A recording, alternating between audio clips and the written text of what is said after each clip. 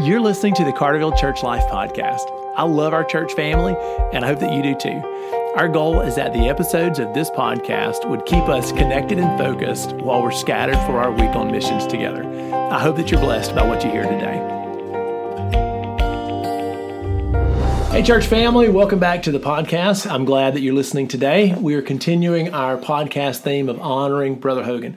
Last week, we celebrated the life of Brother Leland Hogan, who is our pastor and pastor emeritus for 50 plus years. It's hard to put into words the impact that he had on our church family, but also on just our lives individually. So it's hard to put that into words, but we're going to try. And so today I have a guest. I want to welcome Adam Watkins to the podcast. Adam, thanks for taking some time to be with us. It is an honor to be here to talk about somebody who had such consequence for so many people, but certainly in my life. And, you know, you don't realize how consequential someone is sometimes until they're gone.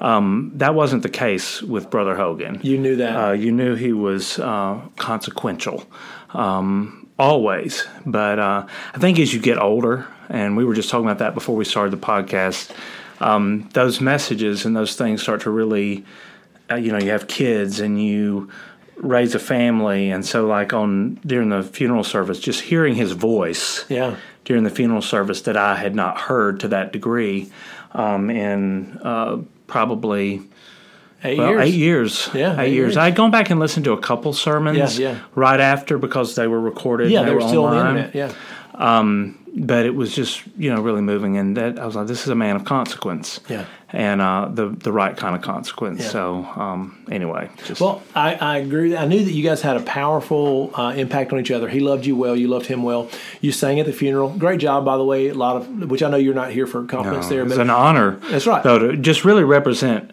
thousands and thousands of people, just to be in a position to represent people. That's a good way to say it. Well, and you were selected for that because of y'all's relationship with each other, right? And even in the sermon, I talked about us being letters of recommendation, and I said, there's a letter from Adam. I had some people after the service that said, they're ready for the letter. I didn't get to write a letter. Why do I? I was like, well, no. I was making that all up. But anyway, Adam, let's talk about, what your letter would say, I guess, right? Let's go back. How did you meet Brother Hogan? What are your first memories, Adam? There's not a memory in my life where Brother Hogan was not present. Because literally, I was his 51st birthday present. So that's one thing. I figured that out. That's one thing people don't know. So let's go ahead and throw that out there. You and I are recording this podcast on Sunday, right? It's after church. But Sunday, September the 12th, that was Brother Hogan's birthday. Also, your birthday. Right. Y'all share a birthday. Right, and it's been a wonderful little bond that we've had. For whatever reason, God made it that way, and He knew where our life paths would go, and He gave us that connection. And so for years, we've called each other on our birthdays. That's something. Hurricane Frederick hit on September 12th, 1979. So I think he was trying to get to the hospital anyway. He was there from the day I was born. Yeah. And my mom and dad joined the Carterville family in 1974 after they got married in 1973. And he was their pastor, and he was my dad's pastor all the way up until 1991 when he died. So it just, and then of course the Hogan family and our family has been kind of intertwined. Jenna Lee and my sister Cheryl are about a month apart, and they were placed in the nursery together and just grew up as best friends. And just what a blessing. I talked to people, especially in the last couple of, in the last week since Brother Hogan passed, just what a privilege it was to be a part of this particular flock, and he was the shepherd of it for so long. And I've only had two shepherds, you and him. Mm-hmm. And I was thinking, who else in our congregation sort of has that, and it doesn't make you more unique or better. It's just a unique little, and I think Lindsay and Chris Calsey and myself, and I think maybe Nikki Calsey Russell. Mm-hmm. I'm sure there are others, but that we never had any life that we were not a part of this flock. Like, in other words, we didn't move away and then move back because Tracy Davenport Bowman would have some of that, but she moved away and was involved in other churches and then came back. But just I didn't have a crazy preacher, like I didn't have somebody that was going to warp me or anything. But he was just at everything. And I remember being a little boy, and we lived out in Peary County, and he would drive the Buick LeSabre just up the dirt driveway, and he would just show up sometimes just to check on us. My dad had some health issues that impacted his life, and Brother Hogan was very aware of those, and he just was always there. And I think that's probably the biggest adjustment in my mind, is that even though the last year or two he hasn't been able to be as physically present with us as a congregation, or we've been minding his health and trying to, during the COVID season, it's been harder to be with him. His presence was felt. Yeah, he was still there. He was still there. And so I have to admit, that's a big adjustment. That just even just symbolically, just knowing that Brother Hogan was on the earth with us. That's right. Isn't that weird? Mm-hmm. But that's the impact he had. Hey, Adam, let's take a couple of glances backwards, a couple of memories, and they can be silly ones, or they don't have to be monumental. But what are a couple of the first memories that jump out to you when you try to remember? And some of it may be his human, very human side. Some of it may be that sacred Pope, But what do you remember? One of my memories as a little boy is my dad was a disciplinarian, and so we were in the old sanctuary, and so some of my first memories were being thrown over Dad's shoulder to be taken out and spanked under the oak tree. And so I would just always be like, I was looking Brother Hogan over my dad's shoulders. My dad was walking out, and I was watching the pulpit. And so I remember, save me, thinking, are you going to help me here? But there used to be an oak tree out between the old and new sanctuary, and I got several wearing outs underneath that tree. And so that's one of the memories. Remember him obviously in Vacation Bible School when Boyd Tweedy was here, and then Miss Gwen, those sorts of things. VBS memory I have is probably about fourth grade. I was coming from, of course, the new sanctuary did not exist at that time. And I was where now we enter for our children's ministry. That used to be the church office that was right there. And Chris Causey and Chris Heron, Diane Heron's son, were running out of the old sanctuary building, and I was coming across in front of those columns. We couldn't see each other. Well, we collided, and I have a scar on my forehead where I hit the brick columns on the corner, and it didn't register, but Marcia Nikovich was in the office, and blood was streaming down my face, and I don't know why my mom was nowhere to be found, but Brother Hogan came, and I just remember him picking me up. And he carried me to his car. Wow. And he put me in the front seat, and he carried me to Dr. Connerly, and they put the stitches in. And so I had that memory that came to me on Thursday morning. Actually, I was getting ready for the funeral, and I was just remembering him carrying me. Yeah. And that was a really good memory, and he was caring for me. Adam, there are a lot of your generation that grew up in Carterville that I've heard stories of. I don't know if he did this with you. It may have been different for what each person needed. But I have one adult friend who Brother Hogan wanted to see their report card, through high school and into college. I think because he noticed that this was something they needed.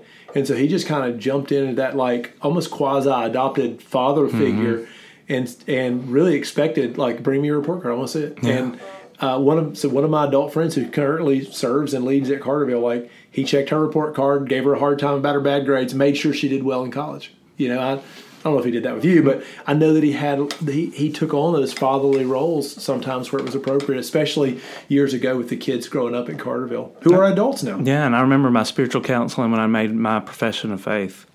I did that in first grade. And Mom took me to his office, and he did spiritual counseling with me. And I remember he had a $1 bill, and he would give it to you as an example of what a gift is. And he said, "That's yours." And he equated it to salvation, how that was a gift, and that was not something that was required back, and it was being given freely, and then it was there. And he asked me, did I want to accept it? Of course, I wanted to accept it. Sure, And we had to be $10 now for kids that really get interested. And then, of course, I remember him baptizing me because going on children's camps with him and all the stories that people talk about, and then mission trips, obviously. Oh, he loved mission trips. The first mission trip I went on with him in Nicaragua was in 1998, and I've been waiting to finally be able to go because as a little boy growing up here, you just heard about all the mission trips. And the unique memory for that particular mission trip involved DR and Brother Hagin. And Miss Swindle, this was in 1998, and so DR's mom was toward the end of her life, and it was kind of touch and go, but they were still coming on the mission trip. And so we were going to a village called San Gregorio, and we had traveled all day, and we made our way. This is back when they still smoked on the airlines. I don't know what. David Tynes and I sat by each other, and we have last names T's and W's, so we were in the back of the plane by all the smokers. Yeah. And but we had smokers have late last names. Been a long day. Brother Hagin had not rested. We had gotten out, got everything settled in the village, and this was a unique village in that they were not welcoming to us. Most villages I'd always been told were, and like my first experience, this village wanted us gone. They didn't want us there. They wanted our medicine, but then they want us to go away. Yeah. But Brother Hagin was really tired, and Miss Swindle took kind of a turn, and they needed to get DR back. And I just remember he was so exhausted. By the time he got back, he literally was vomiting, and he just would not stop. You know, the doctors finally had to just get him to stop. And I heard, Rose Rainey, they're just whatever it takes. She was talking about that was the motto for Brother Hagin, is just whatever it takes. And that was when she said whatever it takes, that was the image that came to my mind, was just remembering him basically not being able to be stopped. He was just he got Miss Donna Ruth back to the airport so she could go see about her mom, and he got back. He was ready to preach. He was ready to preach. Church, yeah. And God stopped him, which is what God always had to do with him. Hey, God had to put on the brakes because he was just going to give. There wasn't any quit. Just going to keep going. He was one of the hardest working men, just so devoted to Jesus. But you talked about something I was thinking about this morning. As an example, he is somebody who fully knew what his purpose was. Yeah, that's true. And was living it. And so it wasn't work. Yeah. Like when you're so in tune with what God's like he was so in tune with what God's purpose was for him. He was just living that purpose every day, and he was not going to quit living that purpose every single day until God said no. Yeah.